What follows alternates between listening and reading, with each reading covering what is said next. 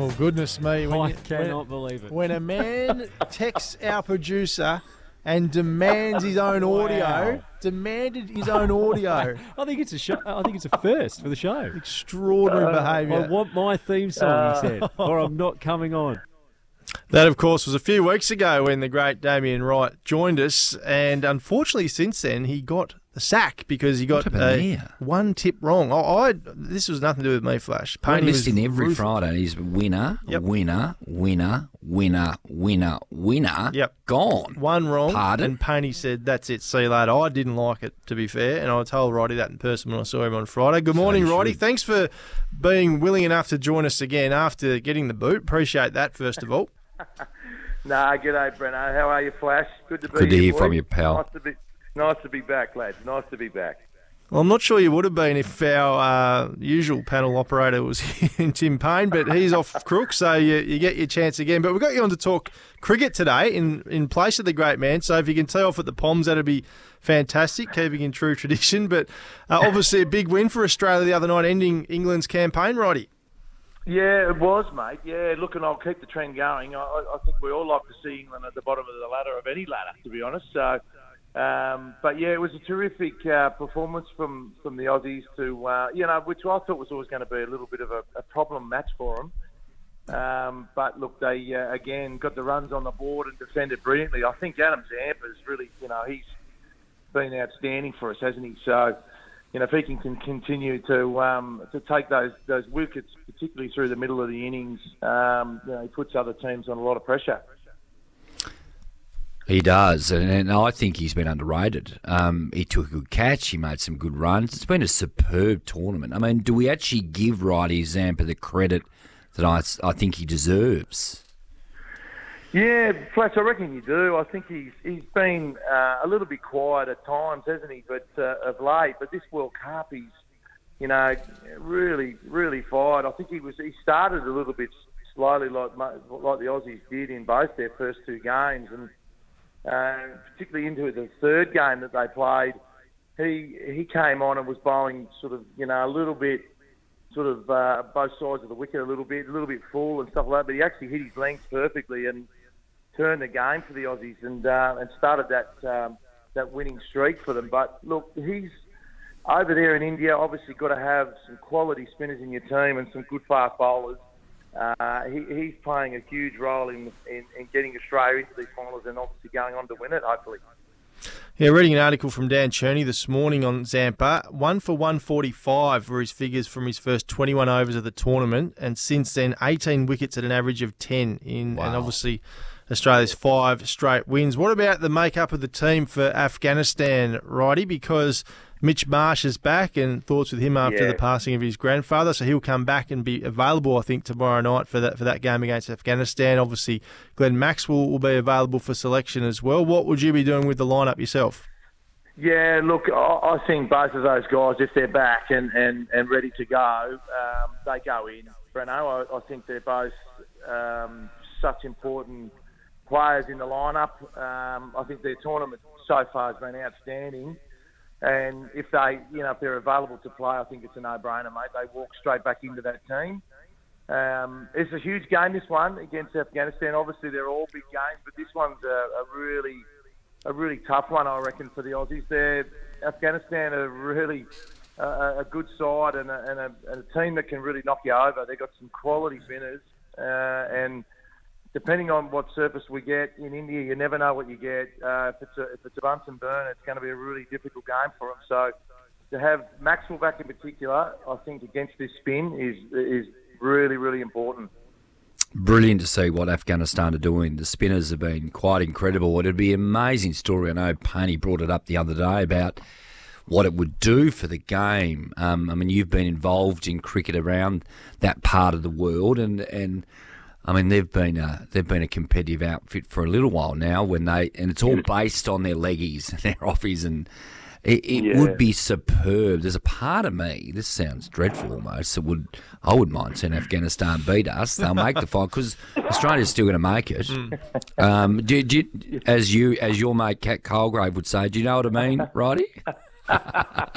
Flash, I know exactly what you mean. No, look, it would be fantastic, wouldn't it, mate, to see, Afghanistan make it through to the finals and what it would do for cricket around the world and particularly in their country as well.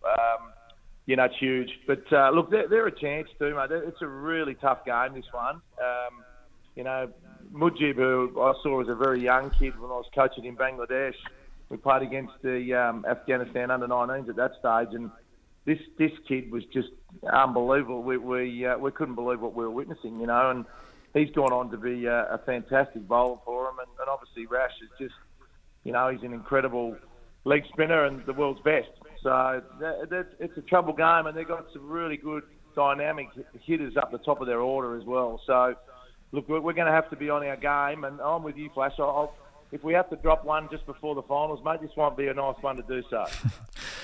Damien Wright's our guest, talking all things cricket this morning on SEN Tassie Breakfast. Let's have a quick look at last night's game, Righty. A big win to India, undefeated still. Not sure if you think anyone can beat them or not to the World Cup, but Kohli, 35th birthday, record equalling 49 30 100. They reached 5 for 326. South Africa all out for 83. They can't put a foot wrong at the moment, the host nation. No, they can't, Bruno. I think it's certainly India's World Cup to lose. There's no doubt about that. But, again, going into any final series undefeated is a worry, I reckon. Look, they are just flying, aren't they? They're going to be so hard to beat in their home conditions. Virat Kohli, look, I think he just toppled Sats, much hundreds or something, and he is just an incredible batter. But a lot of their team dynamic that you don't really talk too much about is their bowlers. Their bowlers are just phenomenal.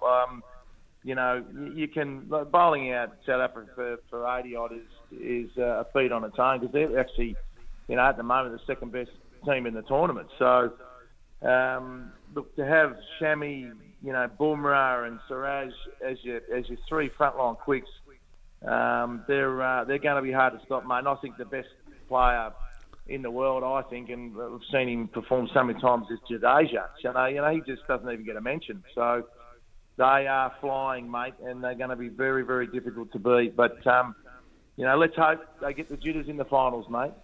Yeah, exactly. Righty, if you said to me at the start of the year, after 3 games, Tassie in their 4th game would be 4 for 280 against, your old mob. You're playing a couple of Shield titles over there, so still a soft spot for you, that's for sure, although Tassie's slightly on front, we know that.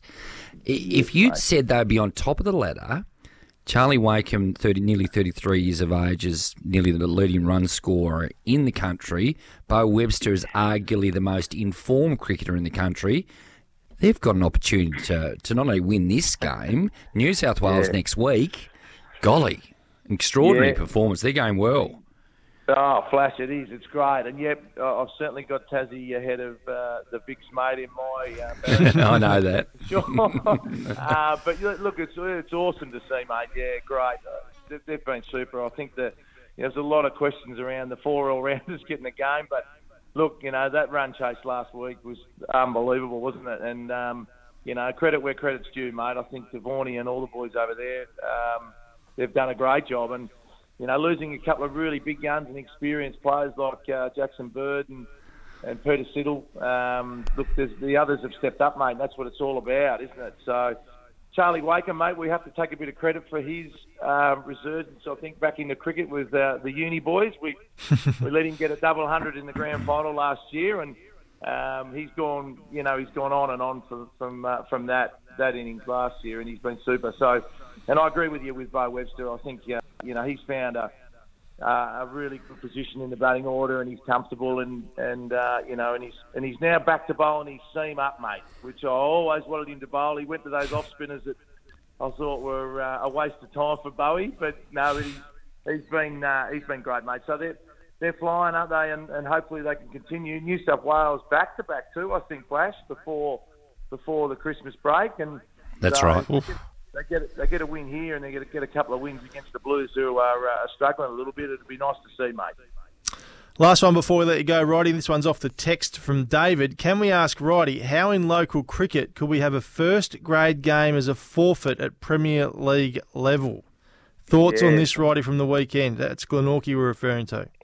Yeah, look, I think it's probably they'd be really, really disappointed about that. Obviously, there's some issues with their team sheet or what they put on the team sheet, and they've probably had a late change the night before or something, and sort of haven't changed that before handing it in over to the umpires. And the umpires have obviously realised that there's somebody that's on the team sheet that's not obviously here at the ground. So disappointing, really disappointing, and a shame for Dylan Hay, to be honest, who was on 180 not out, I think, Yep. at down there at Kingler. So I'm not even sure, Breno, whether he gets those statistics or not. So, it's